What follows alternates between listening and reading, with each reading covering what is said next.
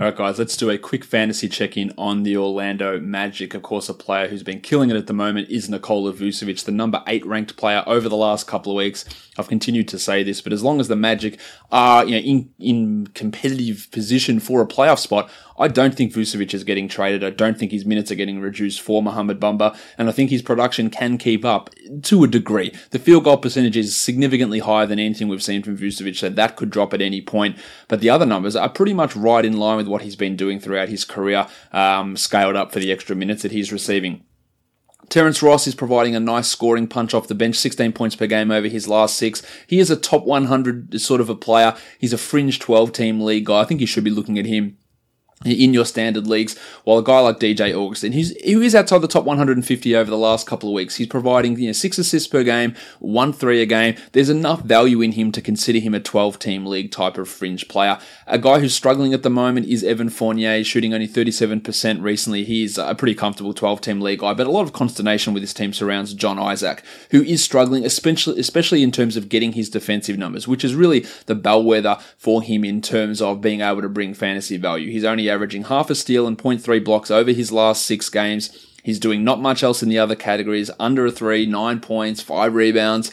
It's all going to come down to whether those steals and blocks return for Isaac. I still believe in him. I still have faith in him as a 12-team league guy. In a 10-team league, you can probably do better. But if you're in a struggle situation, you're down the bottom of the standings and you're still holding Isaac, we're getting a quarter of the way through the season. We're getting to that point where you have to make a determination that perhaps you need to move on and find someone else. Because while it might come, it might not come until January. And by then, you're not even in the fantasy playoff sort of picture, and it's away. So that's what I'm looking at with Isaac. A hold in most cases, but it's all going to come down to whether the steals and the blocks can actually turn around from him. Aaron Gordon, also relatively solid, but I think there is some improvement still coming from him. But I don't think we should be relying upon the shooting getting back to the level that we saw to begin this season. Let's do a quick fantasy check-in now on the Philadelphia 76ers. General soreness, Jimmy Butler in town now. So we're getting a bit of an idea of how this team's going to work. It was a little bit shaky to begin for the Philadelphia 76ers, but over the last 2 weeks, Butler is still the 21st ranked player. He's only averaging the 18 points per game, and it's only coming on under 24% usage, but he's providing value in other areas. Almost 6 rebounds, 2.3 steals, 45 and 91%. Now, there is, I guess, an element of flukiness here because those high steal numbers, they can come down at any point. The assists are definitely suppressed here for Butler in Philadelphia, so that's something to watch. So, while I think Butler can still be a relatively strong fantasy asset, and I think his usage can improve from where it currently is at. It's currently below JJ Redick's over the last 2 weeks, and I think that can increase. But that steal number, if that drops, and if it drops, say, to 1.7, then we could have a 20, 30, 40 spot fall in Butler's rankings, depending on how the other categories shake out. So, someone to pay attention to. Simmons is the 34th ranked player.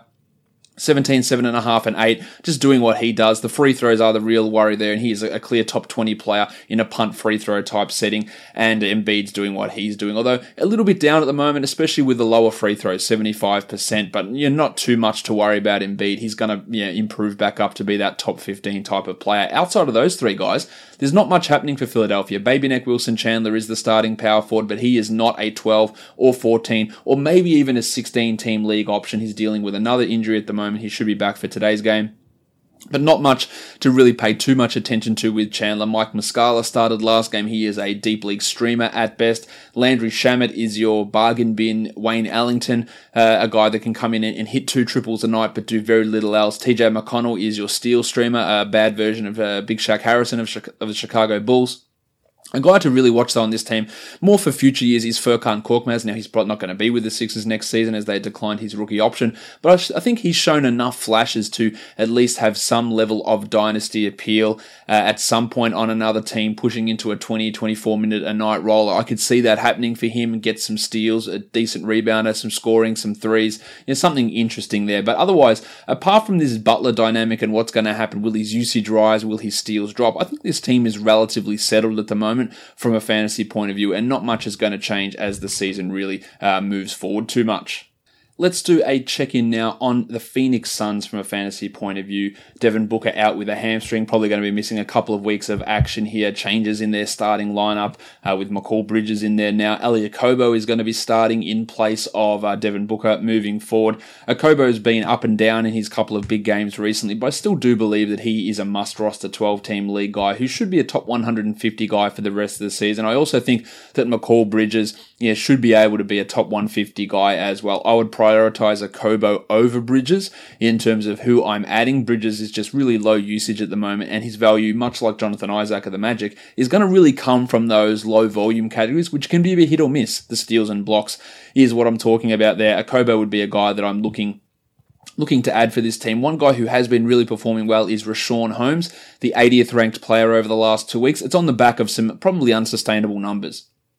18 minutes a night, 1.1 steals, 2.1 blocks, and 69% from the field. His value is really coming from that huge block total and that field goal percentage, numbers which are far away from what he's really done throughout his career. So while he can be a streaming option, I'd rather his former Philadelphia teammate Nerlens Noel if I'm looking to stream in defensive numbers. And I think that this little run from Holmes is pretty clearly going to cool off. But of course, if DeAndre Ayton gets injured, then Richaun is going to have a tremendous amount of value. Trevor Ariza, also a top 100 player over the last couple of weeks. He's fine for 12-team leagues, while Josh Jackson has value as long as Tony Warren Jr. is sidelined.